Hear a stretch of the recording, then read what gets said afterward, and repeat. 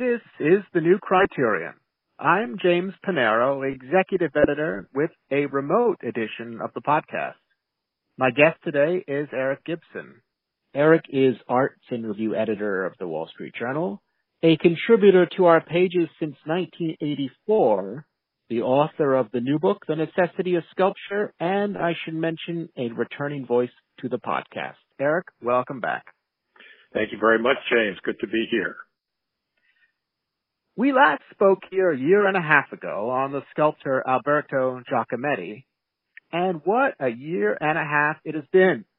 Due to the pandemic, cultural venues have shuttered, only temporarily, we hope, across the globe. Losses are already well into the billions of dollars as museums, theaters, and concert halls have gone dark. On top of that, a new wave of iconoclasm has swept the culture. Civic unrest challenges our institutions and the art in their trust like never before.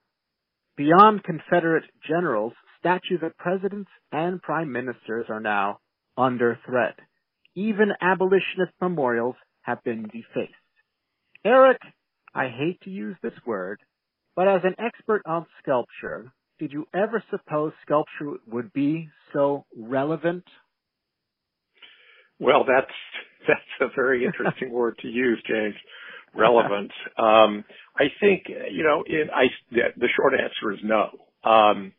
And obviously, what we're seeing in terms of the targeting of these monuments is deeply disheartening, but in a way is to be expected because although in the general art conversation, painting tends to get talked about more than sculpture, in situations like this, monuments, by virtue of their very visibility,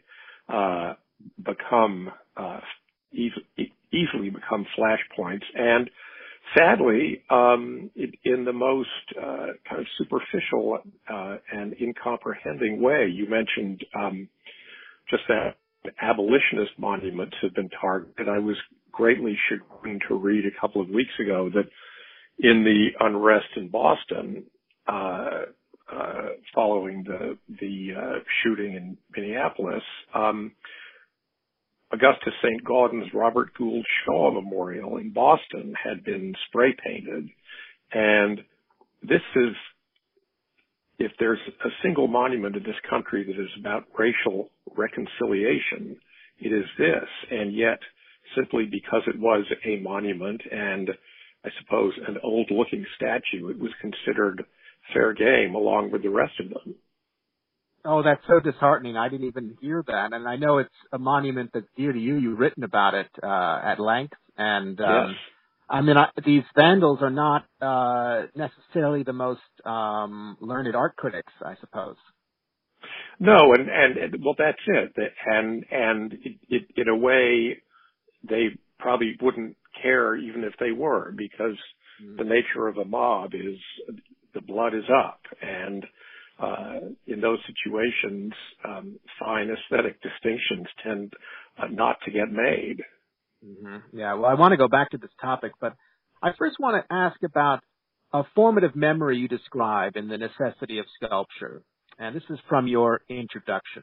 To quote, "Growing up, I always found our family museum visits difficult. The paintings bored me, but I particularly disliked the sculpture. So many brown and white lumps strategically positioned, or so it seemed at the time, to slow my path to the exit. And modern art was simply a joke. Then, in 1968, my mother took me to the Henry Moore retrospective that the Tate Gallery, as it was then, had organized to commemorate his 70th birthday. It proved to be the proverbial coup de foudre.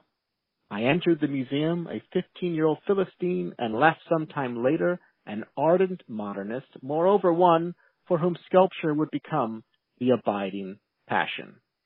Eric, I love this passage because it reminds me of my own formative experience with Henry Moore. I grew up across the street from Lincoln Center. I spent many afternoons running around the reflecting pool in front of the Vivian Beaumont Theater. And at the center of this pool is, of course, Henry Moore's reclining figure of 1965. The sculpture, frankly, terrified me as it emerges Hulk-like from its dark depths. I must say, it still unnerves me. For many years, I thought I didn't get it, but I now think I got it right from the beginning. What is it about Moore that elicits such a response? I honestly don't know. I mean, I think the word often used about Moore, and especially those public pieces, is monumentality. And I think what that is referring to is they have an extraordinarily full and dramatic presence. And I think that's what people respond to.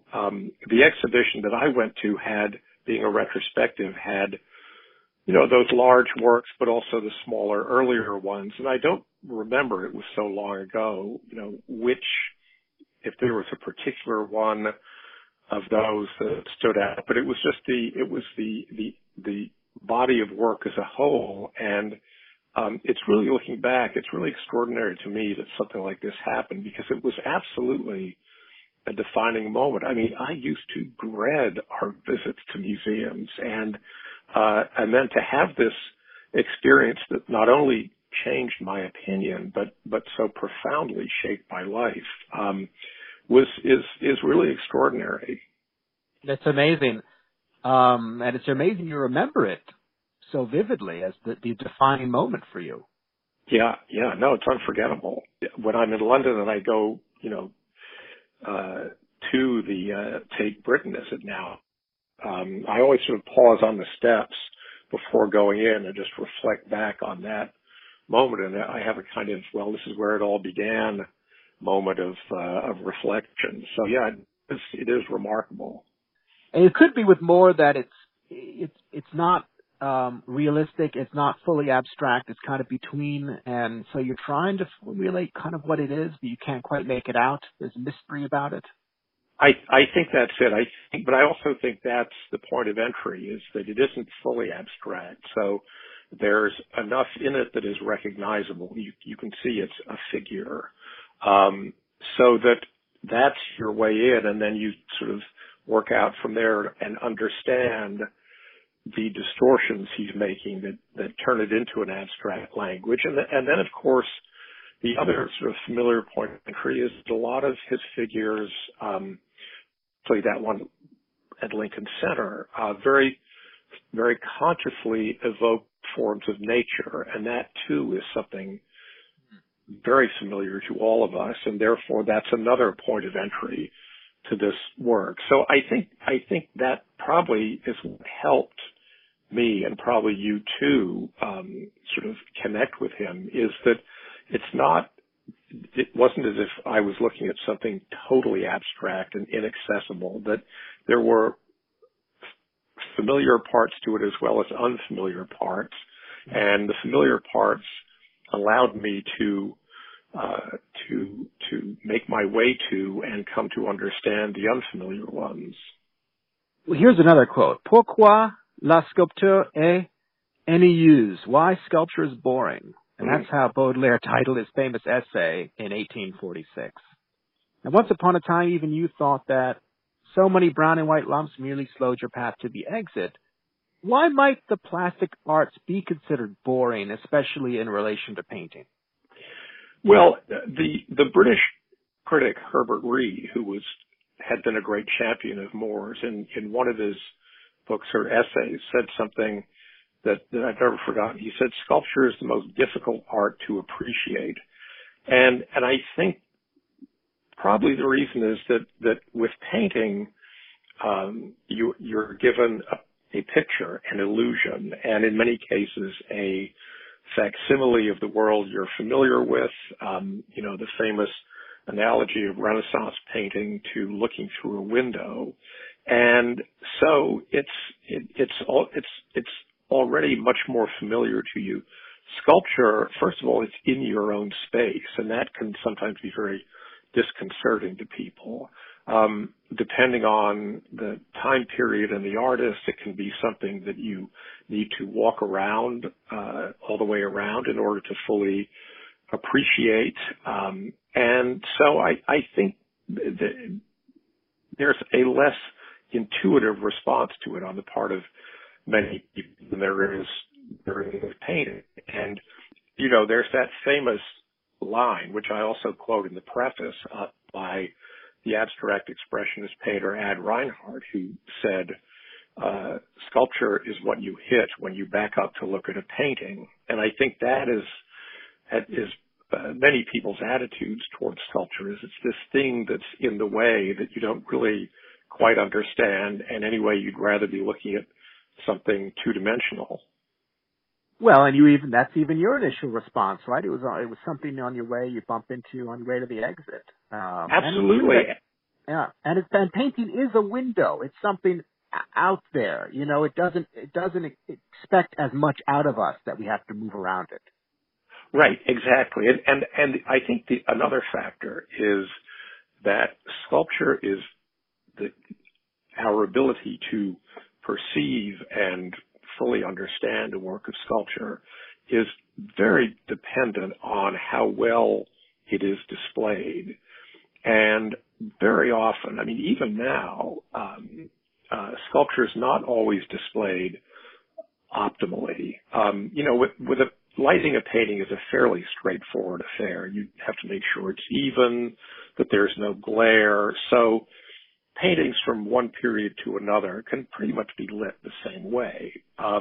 With sculpture, it's a totally different matter because the different materials, whether they're bronze or marble or rusted metal, they take light in different ways, and it's light that reveals the form. And if the light is too bright, it'll create these reflections that make it hard to perceive the form properly. Sometimes there are other factors. So I think that's another issue you're dealing with, that unless sculpture is displayed well, people are not going to be able to react to it as they should. Well, I'm always impressed whenever you write for New Criterion and you not only talk about the sculpture, but how it's been displayed, how the history of its display, and how that might have changed. For example, on Brancusi at MoMA. Yes, well, that was a fascinating case. That was about a year before MoMA closed to do the final touches on its renovation. They put all their Brancusis in a gallery, just allowing them to be experienced in the full round. And this was a radical departure from MoMA because in the preceding decades, they would always have displayed a half a dozen or so on a platform, one of whose sides was backed against a wall. So you had this rather theatrical display. You could only see them from three sides, and rather than perceiving them individually, you always registered them as a group. And there was a reason for this. I think they were trying to evoke the experience of Brancusi's studio, which he really turned into not so much a workspace, but an ideal exhibiting space for the display of his sculpture. But it meant that you lost this crucial element. And as I wrote for you in my piece, seeing them in this new display where they were separated out, you could walk around them, take it each one individually. I've been looking at this work for 30 or 40 years, and in many cases, I felt I was seeing it for the first time. I want to ask about materials now. Your new book takes in the history of sculpture chronologically. You write about sculpture made of stone, wood, clay, metal, and more. On Bernini, you write how marble's obduracy made form hard-won. By contrast, clay's malleability allowed it to spring from his hands almost at the speed of thought. On Hellenistic bronzes, you write, bronze has greater tensile strength than stone, meaning the top-heavy human form can be shown in more naturalistic and dynamic poses. When most of us look at sculpture, we first look, and maybe only look, at form. But how do materials interact with form? Well, there's a whole book you could do on that probably. Your materials determine what you can do.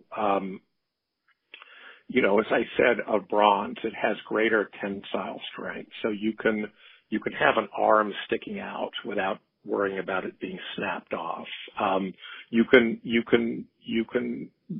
do things in bronze that you can't do in stone, because stone is much more easily breakable. It's heavier, and so sculptors have had to be clever over the years about how they realize their ideas with the materials available to them.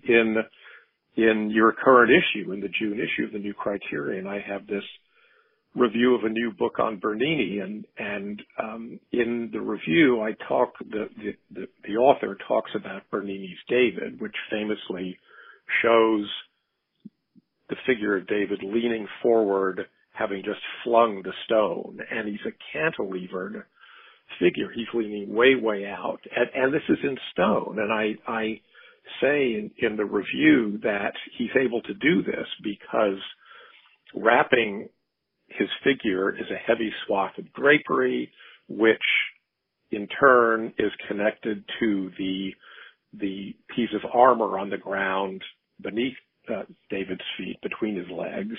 And so the lower part of David's waist, the swath of material, and the part of the suit of armor, between them form a vertical column of stone, which supports this leaning figure, allowing Bernini to push it out as far into space as he does. Without it, that figure might snap off at the ankles. The genius of the sculpture is that you don't notice this immediately. You are so caught up in the drama unfolding before you, in Bernini's audacity in carving this leaning, twisting, lunging figure out of stone, that you don't notice how he gets away with it. As I say in the piece, we're so mesmerized by his art that we miss his artifice. And that's the battle sculptors are constantly fighting. Is how to realize their art by means of the artifice that they need to, given the materials they're using. And so would you say the materials of sculpture are there to transform, to overcome, stiffness to soften, weight to lift? Well, I think sculptors decide what materials they want to work in, or what materials are available, and then they go from there, and they adapt as necessary. I don't think they would want to be driven by the materials. They choose the materials they want to work in. David Smith wanted to work in steel, and he made that material work for him. Bernini made that material work for him when he was working on the David and his other sculptures. But equally, they are working within the laws of nature. Certain materials will do certain things that others can't, and that's always a deciding factor. Well, sometimes you have, in the case of Michelangelo's Non Finito, you say it asserts the materiality of the block, but other times with like the Carpeaux, you're just amazed how the fingers can press into stone and look like flesh. Right. Or you have someone like Picasso, who, I think as a sculptor, this really was a case of someone deciding, I want this sculpture out of this, and he was just going to make it work. He had no, he had no concern for materials in the sense of willing to be limited by them. If you look at those early wooden cubist constructions, they are so badly put together, some of them. The nails that hold the pieces together are sticking out the back. But it didn't matter to him. He was just going to make this thing. One of his most famous later sculptures, it's the man holding the sheep. It was modeled in plaster or clay and then cast into bronze. And he had to completely redo it at one point because the figure is holding this animal, in front of its arms in front of his chest. And he hadn't built the armature correctly. He probably couldn't have cared less about the armature. So he has this huge mound of clay or plaster on the front, and the laws of physics took over. It just fell off. So he had to redo it again. He didn't care. He was just going to make that sculpture come hell or high water. Well, I have to say that Picasso sculpture show at MoMA was a revelation for me. I came away thinking that Picasso, maybe he actually was a sculptor who painted rather than a painter who sculpted. Well, I mean, this is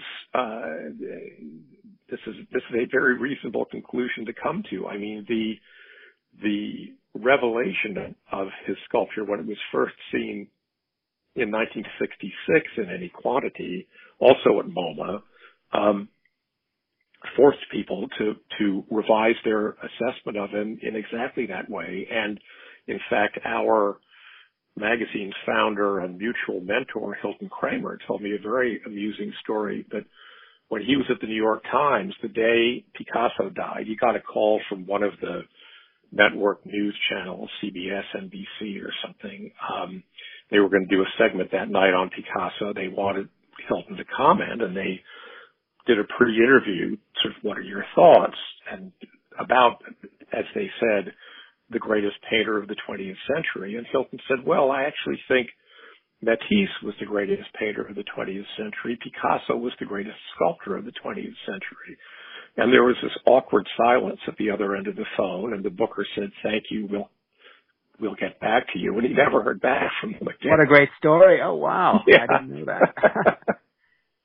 I thought you were going to tell the story also of Picasso where a fact checker called up Hilton, and Hilton was writing about Picasso's cubism, and the fact checker said, you mentioned cubism, but I see no reference of Picasso living in Cuba. Oh, I'd never heard that one. That's terrific. Oh, boy.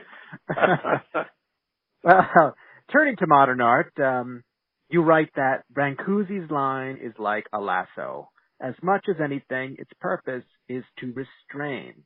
Now, many people have a difficult time with abstract sculpture, perhaps even more so than with abstract painting. What does it mean, they might say? You write so enthusiastically about realistic sculpture. How do you then approach sculptural abstraction?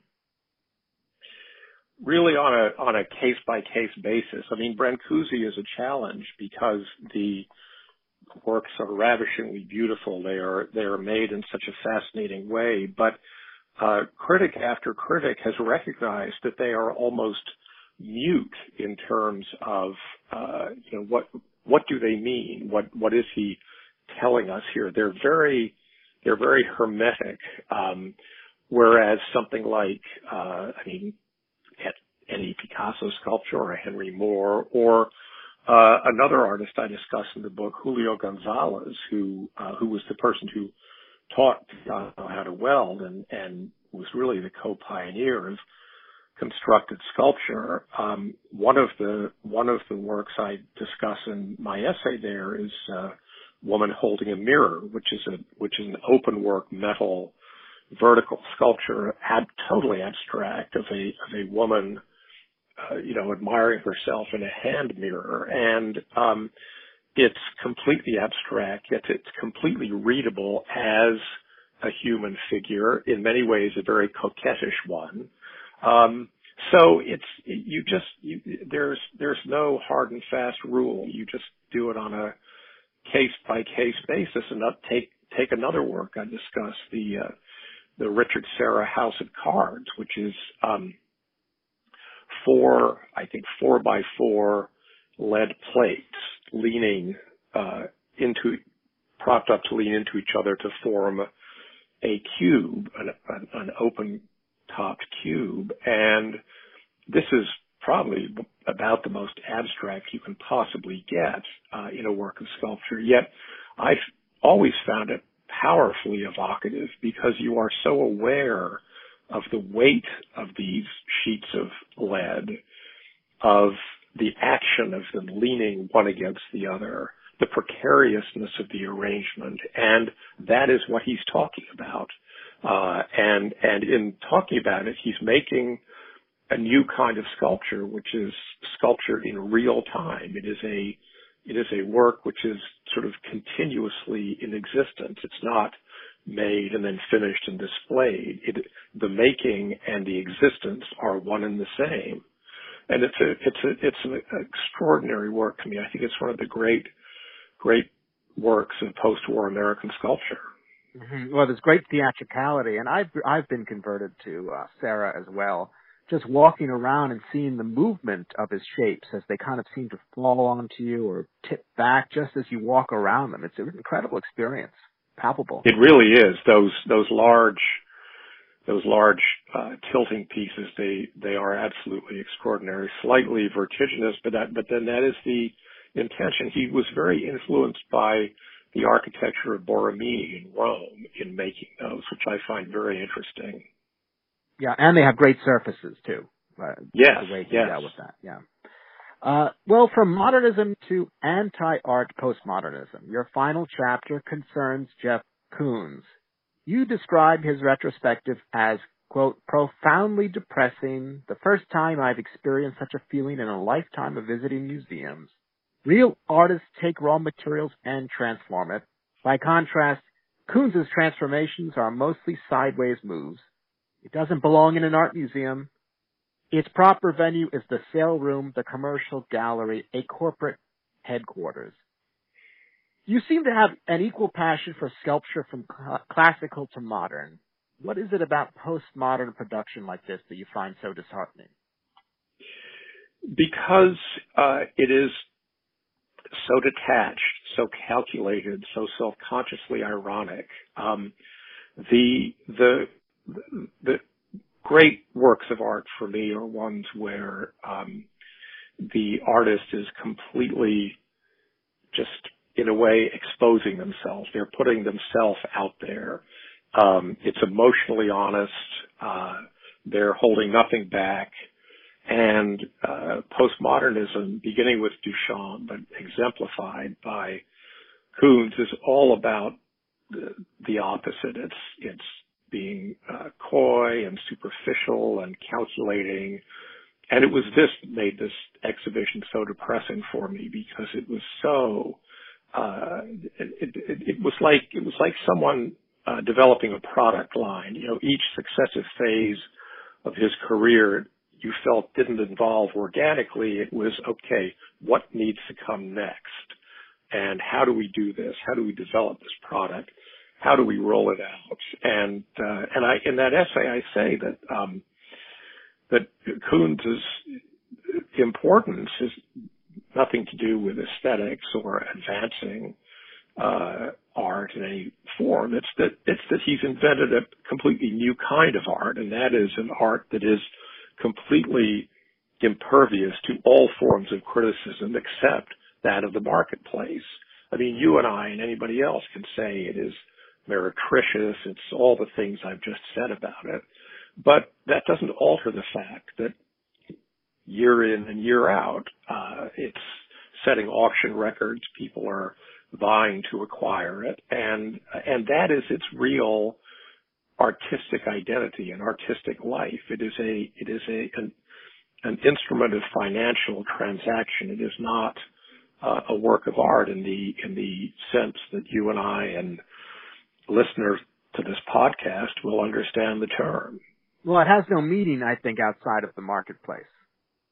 Exactly, and it seeks none. I mean, you know, Koons is always ready with a little patter about each of his things, and it's really like Chauncey Gardner in Being There. It's just these succession of empty bromides, but they are latched onto by people and as represented as explaining what they mean. But the real meaning, if there is any, and this is why I wanted to add this paragraph to my essay for the book that I didn't have room to put in the magazine when it ran, is the real meaning is technique. You know, the most interesting thing to me about that Whitney show was that all the labels, or many of them anyway, went to great lengths to explain to you just how much effort had gone into making these things, how many man hours, how many assistants had been required, what expensive new techniques had to be pioneered, and it made me realize that in the end, that if there is any meaning at all to these things, that's it. It's technique. It's the mechanics and the processes of making them. The finished product is almost secondary. It's this, as I say, the mechanics and processes. You know, I thought the age of coons was over in the 1990s, and I'm thinking it again now. Hopefully there won't be a third act. Well, I wouldn't hold your breath. These people are like Rasputin. There's no getting rid of them. I want to turn back now to monuments and memorials. In your book, you compare two examples, both monuments to World War I, both in London and both from the 1920s. The Cenotaph in Whitehall and the Royal Artillery Memorial at Hyde Park Corner. One is generalized and abstract, the other is representational and specific. Does one approach work better for you than another? Again, I'd say it's case by case. I mean, in this case, I contrasted the two because the artillery memorial has figured a sculpture on it of an exceptionally powerful kind, and I felt that it was this, and one of them in particular, which is a casualty, a recumbent figure, dead on the battlefield, most of his body covered by a greatcoat, that gave the memorial its, and again, talking about is that sort of give you a way into a work of art. These figures really are your point of entry and are the emotional keynote of the work. The cenotaph, I think, is profoundly moving in its simplicity, and its universality. Because of that, this is a more specific work, the Artillery Memorial, but more emotionally powerful in my view. Mm-hmm. Yeah, I recall having a conversation with someone who felt that realistic monuments work best. But isn't the Washington Monument, I thought, an abstraction? Is it less effective than the Jefferson or Lincoln memorials? Well, it's again, I'm not. There's no one size fits all. I mean, I know plenty of realistic memorials that are really quite banal, and I know abstract memorials such as Maya Lin's Vietnam Veterans Memorial that's immensely powerful, has all the emotional resonance that the Artillery Memorial in London does. I think the Washington Memorial is a wonderful object. It's a wonderful public monument. It doesn't stir any particular emotions in me, though, and it's nothing to do with its being abstract. It's just the nature of the beast. This isn't to say that I want it removed, however. Well, that's my next question. Some people do, I think. That's my next question. Do public monuments even have a place in today's society? There seem to be many people energized by the belief now that any historical commemoration is suspect, if not an abomination. What should be done about this recent wave of iconoclasm? Well, it's very difficult. It's very disheartening. I mean, I was talking to a colleague earlier today about the removal of the Confederate generals in the South, and she said, if and also the possible renaming of military bases, they're named after Confederate generals, and she said, well, if I was a soldier at a military base, named after Heinrich Himmler, I would feel uncomfortable about that. And so, I think there are legitimate issues to be addressed. I don't think the legitimate way to address them is to throw a lasso around them and just pull them down randomly. I think these processes should be done in an orderly way. As to the larger issue of commemoration, I've seen that those ideas expressed in print, and I think actually there's a piece in today's Washington Post. One of their critics is raising that very question: why should we commemorate anybody or anything? And the reason they raise these issues is it's a kind of moral relativism. Why should we have memorial to Dwight Eisenhower on the mall? He might not have been a 1,000% nice person. Well, that isn't the issue. It's what did this person do in their life to benefit the country or humanity? I think societies need memorials. They need to have their past commemorated so they don't forget it. I think they want emblems, symbols to rally around. I think they serve those important functions, and when done well, they are pleasant to look at. So those are all three reasons I think memorialization should continue. But it's a very highly charged period we're in right now, and I don't see any short exit from it. Mm-hmm. Yeah. No, it seems to me that, like the erasing of language, it's an erasing of history, good, bad, and ugly. And that's a scary thing. It's an antagonism towards history itself. Well, it is. And one of the most interesting monuments in all of Washington to me, and I've never seen this one talked about. It's quite near Union Station, but it's I'm not sure memorial is the right word, but it's a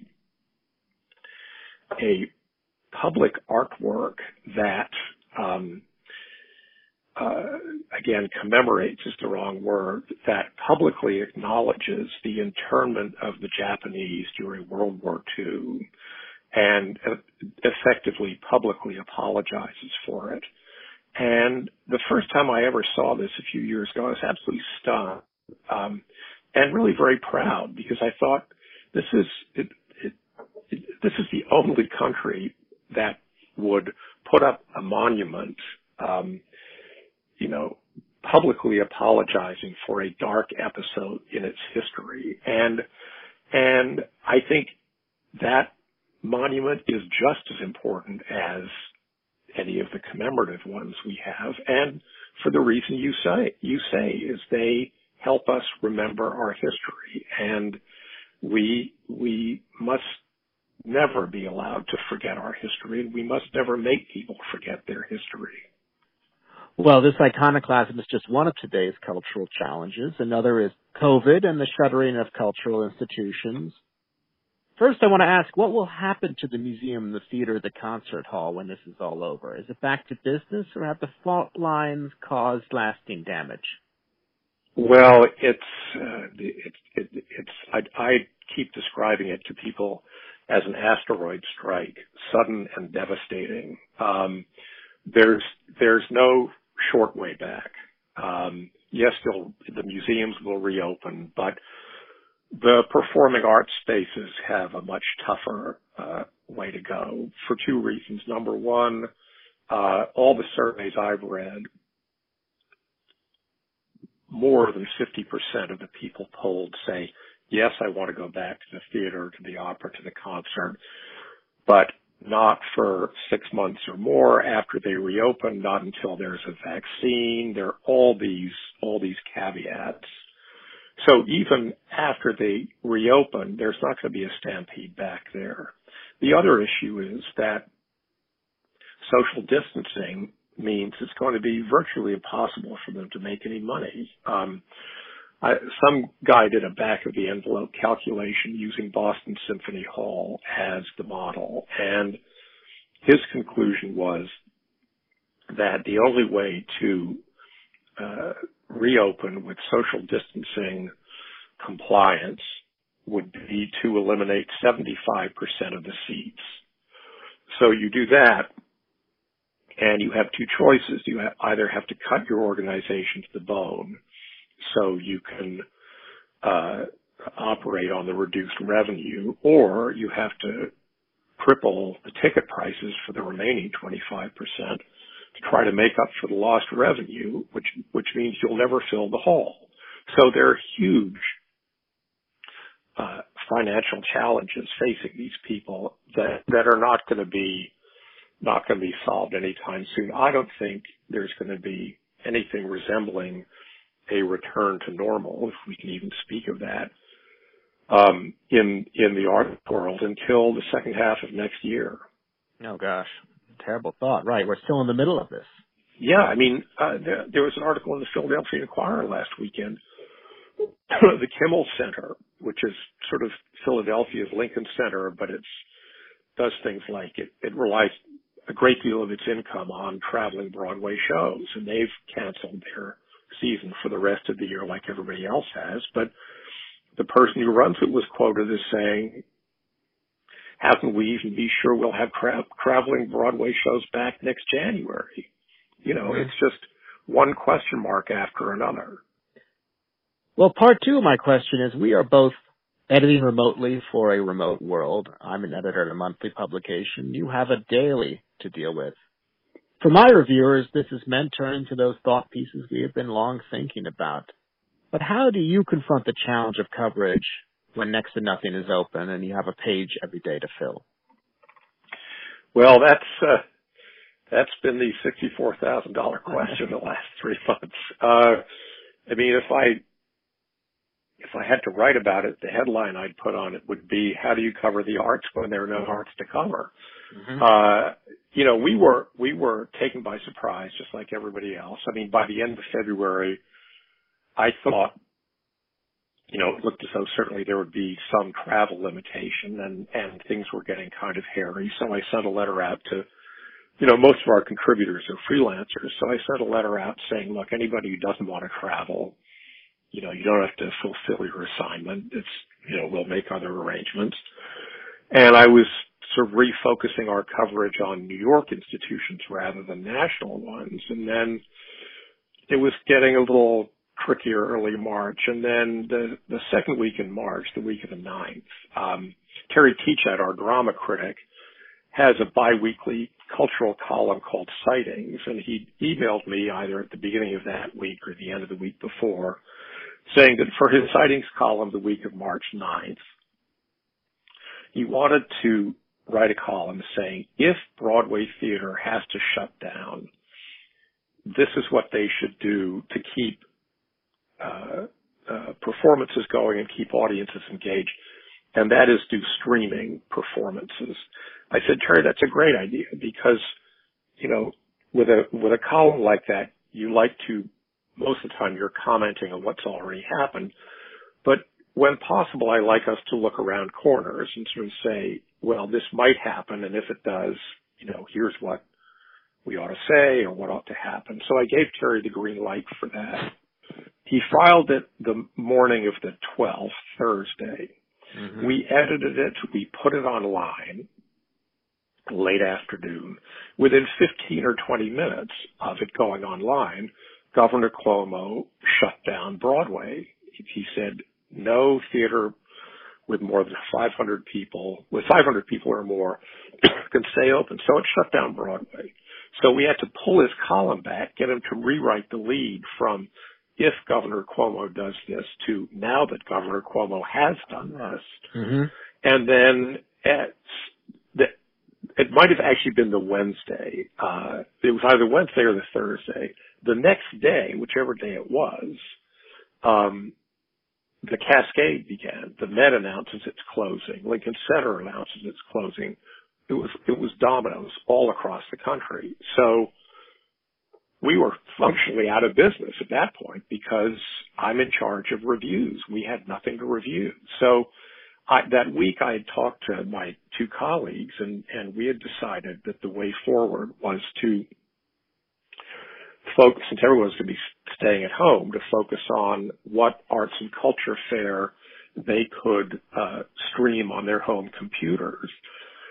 So it was a very broad brush idea like that, and I had to figure out how do we make this work. So I spent that weekend, the weekend of the 14th, drafting an email to all my writers, telling them about this idea, but saying, look, we've got to make this interesting. I don't want a bunch of listicles, 10 best documentaries about X. Mm-hmm. I said, blue sky it, be creative. Let's use our imaginations. Start by playing off the news. And I'd gotten in touch with Michael Lewis, who writes for the New Criterion, and he's our architecture critic. And because we needed copy, I had to get some stuff in the pipeline really fast. Yeah. So I explained my idea to Michael, and I said, Michael, here's an idea for you. You remember a few weeks ago there was that whole dust up about the Trump White House wanting to make classical architecture the official language of the government, and there was the brouhaha about that. I said, I think probably, and I'm kind of grasping at straws now. I said, I have a feeling that the term classical architecture doesn't mean a lot to most people. So we call these things the staying inside guide. I said, give me a staying inside guide of, a guide to the half dozen best films, videos, YouTube pieces that explain classical architecture to people. And he did it, and it was a great column. It included a link to a spoof TV comedy show about a modern architect that was absolutely spot on parody. And it was a huge success, and it was a great help to me because I sent it out to all our writers. I said, this is the kind of thing I have in mind. And we were off and running, and I was commissioning those as quickly as I could. We run a couple a week now. In addition to that, there's, as you can imagine, been a fairly creative approach to things like music making and dance and even painting in the lockdown. And so, for example, in today's paper, we have a wonderful column by Karen Wilkin on this group of painters who are painting portraits of each other, FaceTime portraits, and they sit and look at each other and they paint and they exchange. And so we made that part of our coverage too. How are the performing artists in general and filmmakers adapting to the creative limitations imposed by the lockdown? We're also, a third prong of our coverage is we're covering this asteroid strike very closely. I've had a number of columns exploring aspects of it. The first one was by Adrian Ellis, an arts consultant who really set out the parameters of this disaster, making points such as the average symphony orchestra has 2 weeks cash on hand. So they're done for. And the other thing I did, which I thought was very important, was the first Saturday, that Saturday the 14th, our Masterpiece column. And, every Saturday we run this column called Masterpiece where a writer focuses on a single work, whether it's a painting, a piece of music, whatever. And someone pitched a Masterpiece column on Camus' The Plague, which I thought was timely. So we ran that on Saturday the 14th.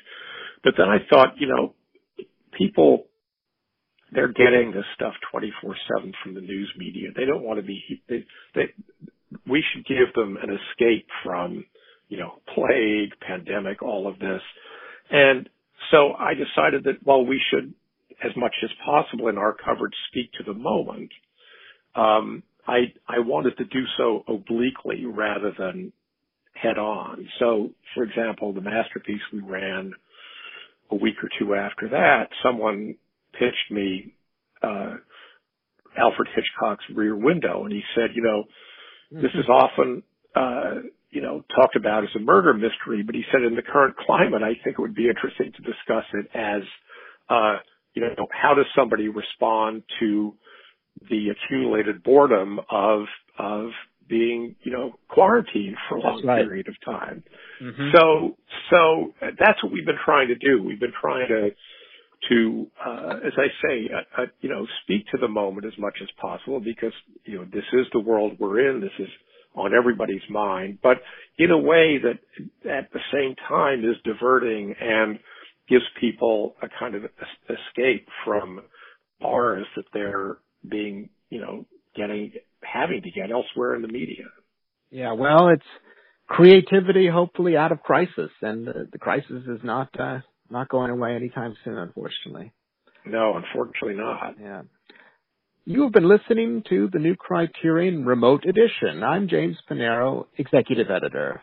My guest today has been Eric Gibson, Arts and Review Editor of the Wall Street Journal, a longtime contributor to our pages, and the author of The Necessity of Sculpture, Selected Essays and Criticism, 1985 to 2019, just out from Criterion Books. Listeners, be sure to add this book to your summer reading list.